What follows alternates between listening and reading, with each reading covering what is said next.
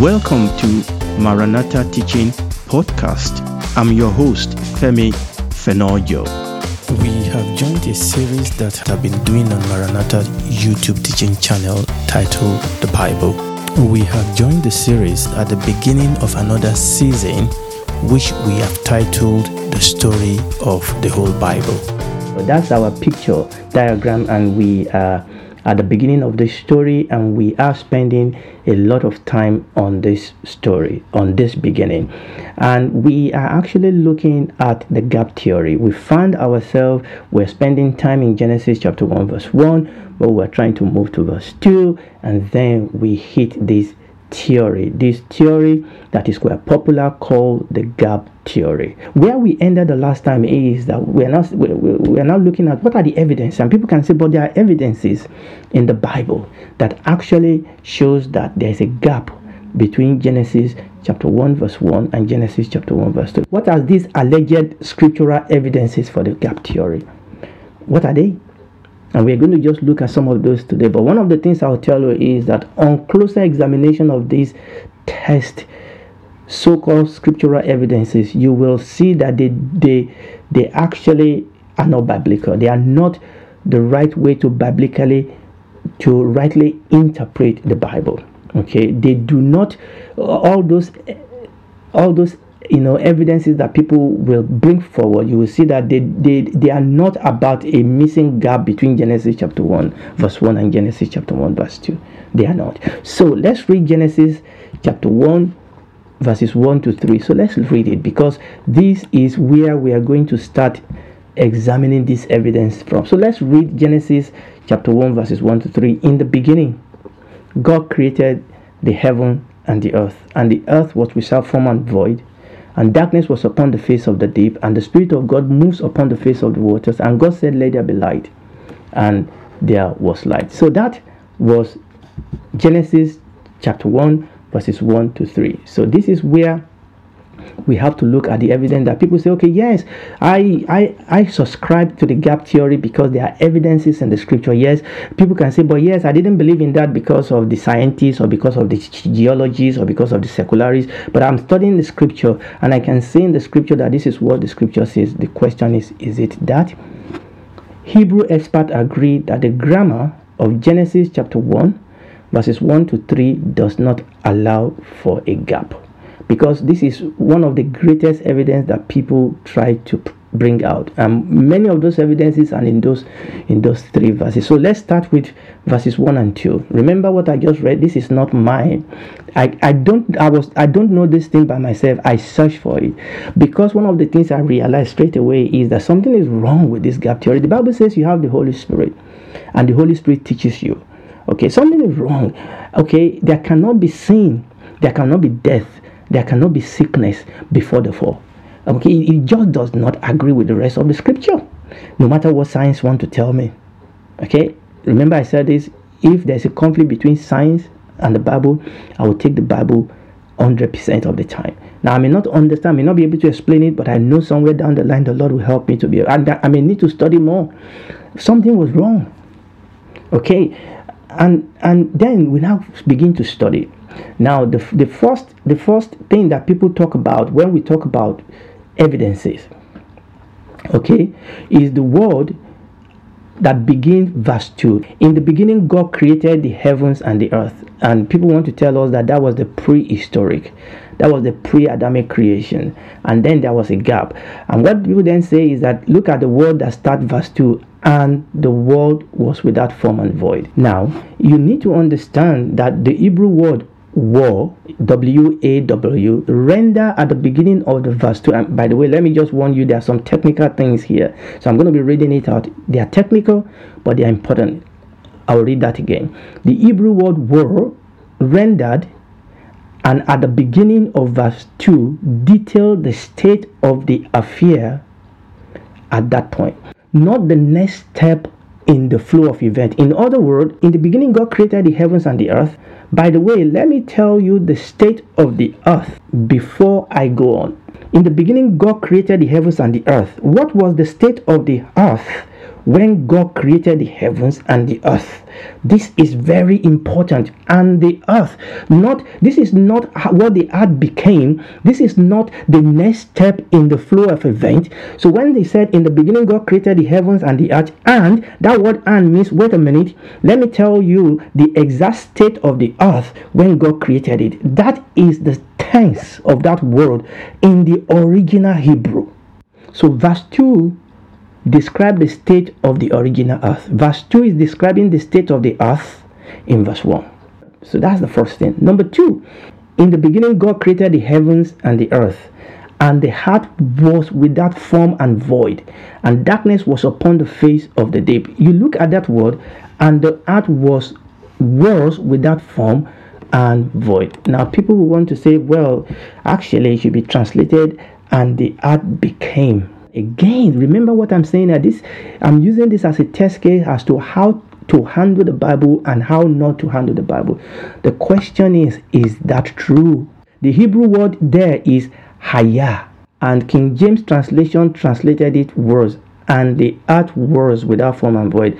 And King James and many other translations were right. They didn't translate it become, because the verb there, the word there, it should not be translated become. The Hebrew word haya in verse 2, which King James translated and was, should not be translated became, because this is not its primary meaning. There is a secondary meaning that it can mean become, but the primary meaning of that word is not become, and the context did not require a secondary meaning. Verse 2 is circumstantial to verse 1. Verse 2 is as a consequence of verse 1. Thus, was is the most natural and appropriate translation for haya, and this is how it is translated in most English versions, even including the Septuagint. You remember the Septuagint? Septuagint is the Greek translation of the Hebrew scripture. Most translation into English translate that word was and not become, because that is the way it should be translated. Remember, we've looked at two evidences, so called. The beginning of that verse and tells us that actually there's no break between verse 1 and verse 2, and suggests that actually was telling you, let me describe the earth for you that was created by God in verse 1. The number 2 is that, contrary to what people want to tell you, the word and the earth was without form and void. That was the right translation. It should not be translated became. Yes, it is true that can be a secondary meaning of that word haya, but the primary foundational meaning of that word is not become, and the context is against that form of translation. And I tell you that it was rendered and the earth was without form and void in many most English translation of the Bible, and it is also translated that way in the Septuagint translation of the Hebrew scripture, because that is the way it should be translated. Okay, let's move on. Remember what I said, a lot of what I'm doing today can be technical, but this is important. When we understand that we are laying foundation, when we understand that the devil has used this issue of creation to overturn the faith of many, we see why it is important for us to stay and take a little bit of instruction. The next evidence that people have brought forth is that word without form and void. Okay, obviously we've talked about and we've talked about was not become, and is the word without form and void. And people will say, well, if God will create anything, will he create it without form and void? And my answer to that is, it depends on what you mean by without form and void, because people will now look at other scriptural verses and try to actually use that to say that, look at this part of the scripture and that part of the scripture, could God have actually created the earth without form and void? But let me say this before I read what I have here on my document. Let me say that, do you actually realize that a greater part of the universe is without form and void? That the reason why there is no life in some planets, if you go to some planets are too cold, some planets are too hot, some planets are too dark. There are a whole lot of this universe that you could potentially say are formless and void. Does that mean that God didn't create them? Or does that mean that something happened to them and then it was destroyed? The word tohu and bohu, usually translated formless and void, are used in Genesis chapter 1 verse 2, and they imply that the original universe was created unformed and unfilled, and was during the 6th day formed and filled by God's creative action. The word themselves did not tell us about the cause of the formlessness and the void. And every single place that this word are used in the scripture, the word by themselves does not tell you why it was formless or void. This word did not imply a process of judgmental destruction. Because what tends to happen is that people go to Isaiah chapter 34 verse 11 and Jeremiah chapter 4 verse 23, because those are the three places where those words are used together, formless and void. So Genesis chapter 1 verse 2, Isaiah chapter 34 verse 11, Jeremiah chapter 4 verse 23. But the problem oftentimes is that people want to use the context of Isaiah and the context of Jeremiah to explain the context of Genesis chapter 1, and that is bad exegesis. Remember, one of the reasons I'm knocking this is because I want you to see how you study the scripture. Context. Study the scripture in its context. You cannot, when you studied without form and void in Isaiah chapter 34 and Jeremiah chapter 4, that was because there was a process of judgment in those two. You cannot read that back on Genesis chapter 1 if that was not the process in Genesis chapter 1. This word did not imply by itself. The word by itself in itself did not imply a process of judgmental destruction. It's just like if you have a knife by itself does not mean somebody is going to be killed. Okay, it's when somebody takes the knife and kills somebody with it. Okay, so the very presence of knife does not necessarily mean there's going to be a death. The very presence of gun does not necessarily mean that somebody is going to die. Now, it can mean that in a context, but the presence of knife in another context can mean that we are going to use it to cut the meat that we are going to eat. The presence of gun in another context may mean that we are going to go farming or we are going to go hunting. Not necessarily that somebody is going to kill somebody. There is always a context. So it's a bad exegesis to want to read the context of another part of the scripture into another part of the scripture. I know this is technical, but this is how you study the scripture, or some of these ways not how you study the scripture.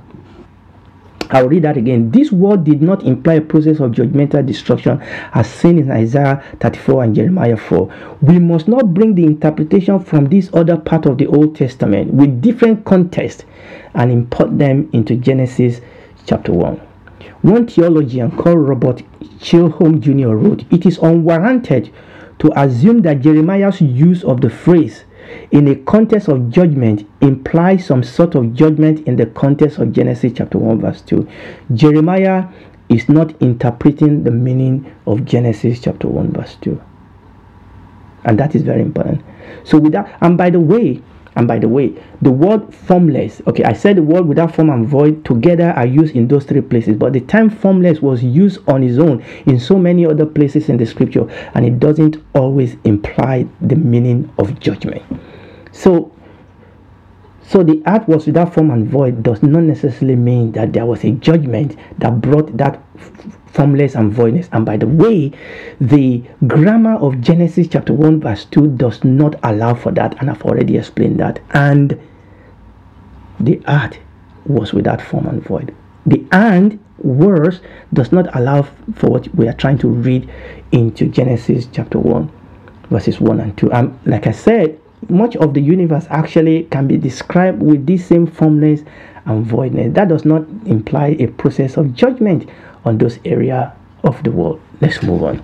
Another word that people have used to try to read the gap theory into Genesis chapter 1 is the word replenish the earth.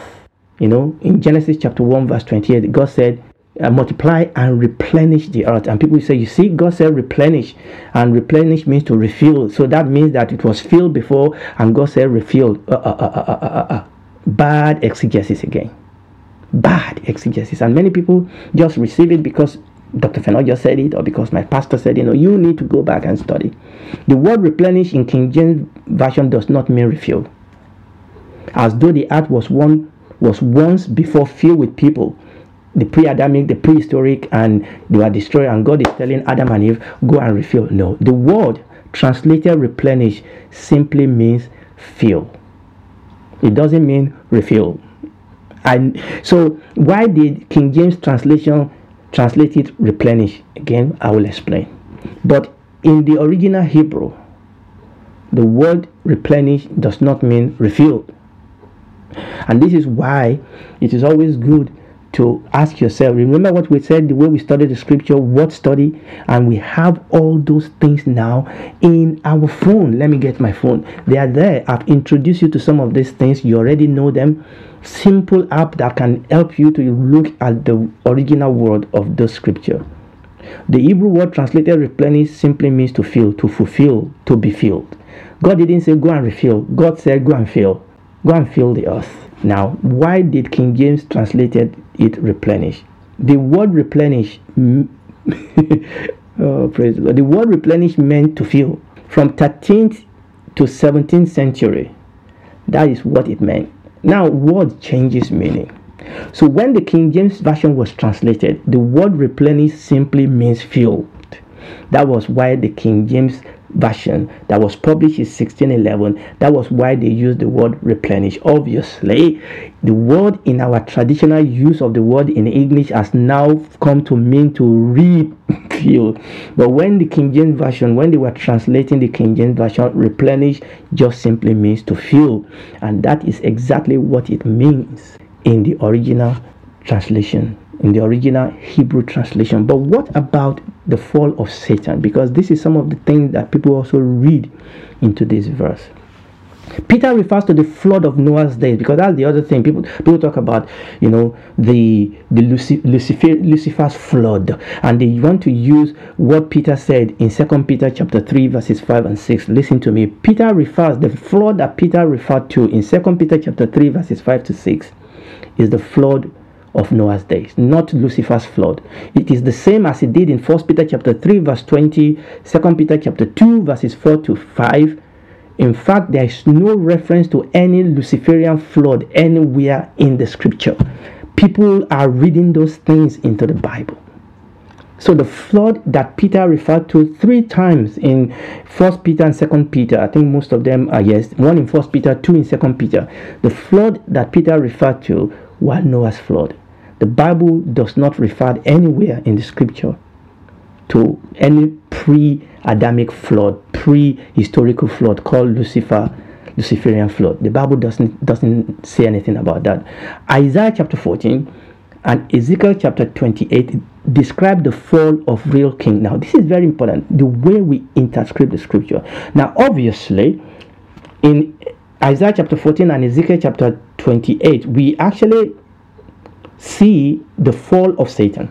But remember, it's very, very important that you need to understand that the prophetic, when the prophets are speaking, they are speaking to the people of their generation. There's usually a primary story. There's usually a primary event that they are speaking into. Now, they do have prophetic implication. They can have double meaning. They can have prophetic meaning. They can have messianic meaning. But you need to understand that when prophets speak, they are speaking to the people in front of them. Now, yes, they can have, for example, a virgin shall be with a child. And it has come to be a prophetic word for the Lord Jesus Christ. But you need to understand that there was a physical manifestation of that prophecy during the time of Isaiah. And it's the same thing here. Isaiah 14 and Ezekiel chapter 28 describe the fall of real king. Each king's fall, yes, it reveals something to us about Satan's fall. That is true. But understand that they actually also talk about the fall of real king. Yes, they tell us something prophetically about the fall of Satan. But this does not require a gap theory. It does not require a gap. There is no clear biblical basis for saying that Ezekiel 28 alludes to a garden that is different from the Garden of Eden. Satan could have fallen between creation and Adam's fall. Now, the Bible didn't tell us exactly when the devil fell, at what point in time. The fall of Satan does not need a gap, does not need a billions and billions of years, and does not need a pre-Adamic or a prehistorical gap for that to happen. And there is no clear evidence in the Bible for saying that the garden we read in Ezekiel 28 was different from the Garden of Eden. We have to stick with the Bible. And there are evidences. We must not allow the devil to undermine and to overturn the faith of many. Now, we are just saying that, look, this is what the scripture says. But you can say, but the earth must be older than hundreds of years. Let me give you an illustration. Let's assume that the day that God created the universe, and I'm going to round up with this. Let's assume, I think this is interesting. Let's assume that the day that God created the universe, remember this is just an illustration. Let's say that God invited some scientists, obviously. He couldn't invite scientists because they were not created. But let's assume, just for the sake of illustration, let's assume that there were some scientists with all their tools the day that God created. In Genesis chapter 1, God was creating everything. Remember, let's say God have created everything, first, the second, the third day, God has created man. The very first second, millisecond that God created Adam, the scientists came. How old will Adam be by scientific tools? The very millisecond that Adam was created. Let's assume that Adam was created a 30-year-old man, because Adam was not created a day-year-old man or a second-year-old man. Let's assume that Adam was created 30 years old. By our standard today. And the scientists came. How old would the scientist tell you that Adam was? Scientists will tell you, we've measured the parameters, we've done our investigation. Adam is 30 years old, and science will be right if science knows its place. All science can say about Adam at that point is that our instrument is saying that Adam is 30 years old, and they will be right.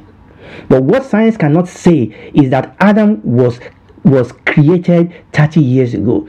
What science cannot say is that God could not have made Adam a 30-year-old man. What science cannot say is that God cannot create Adam. You see, this is the problem. Science, it's okay for science to say, you know what, the Adam we can see in our front is a 30-year-old, and that is telling me something about the glory of my God. That is a God that can create. Science can say, you know what, Adam is 30 years old, and that is fine.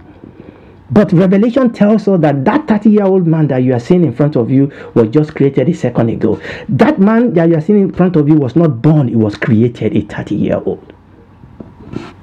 So we don't need science to explain the Bible. We don't need to adapt the Bible to science. We only need to do this if we don't believe, if we don't know our God. The people that know their God will be strong and do exploit. They that come to God must believe that He is and is a rewarder of those that diligently seek Him. Science needed those years and billions of years because they don't believe in God. As Christians, we don't. Or what about when God created all the universe, the mountains and the hill? The very second that God created the mountains and the hill, scientists rushed there. Remember my illustration? They said, wow, this mountain will have taken millions and billions of years. You're telling me something about my God. Science can do that. Science can tell me that this mountain should have been billions and billions. It will have taken billions of years for this mountain to be this. Yeah, but God created it a second ago. Science can tell me that this mountain is billions of years old or millions of years old, but it cannot tell me that God cannot create it. It cannot tell me that God didn't create it. It cannot tell me that God did not create it a second ago. That is beyond science. Because that is my God. Your argument only becomes relevant if you remove the reality and the existence and the power of God. In fact, what science discovers should make you appreciate the glory and the power of your God, rather than make you doubt the existence and truth about your God. Let's read Psalm 19 and then we will round up. I will read Psalm 19 verses 1 and 2. Psalm 19 verses 1 and 2. The heavens proclaims the glory of God. The skies display His craftsman. Day after day, they continue to speak. Night after night, they make Him known. Listen to me. All those scientific findings, they are telling me something about the glory of God. They are displaying His craftsmanship. That's what this is all about. This is about God. Your God. And if you are not saved, is the God that can be your God. Come to Him tonight. God loves you. And that's why He has done everything to save you. Come to Him and just confess your rebellion and your sin. Accept Jesus Christ as your Lord and Savior. Ask Him to save you. He will. And He will make you a daughter and a son. And He will take you home. You'll become a citizen. Things may be tough on this earth, but it's not going to be like this forever. We are going home when the time comes, either by death or by rapture, or when this world comes to an end, we are going home. We spend eternity with Him. Don't miss the boat. Receive Jesus Christ as your Lord and Savior tonight. We sincerely invite you to check out our teachings on YouTube, Maranatha Teaching Channel. They will bless you. Thank you.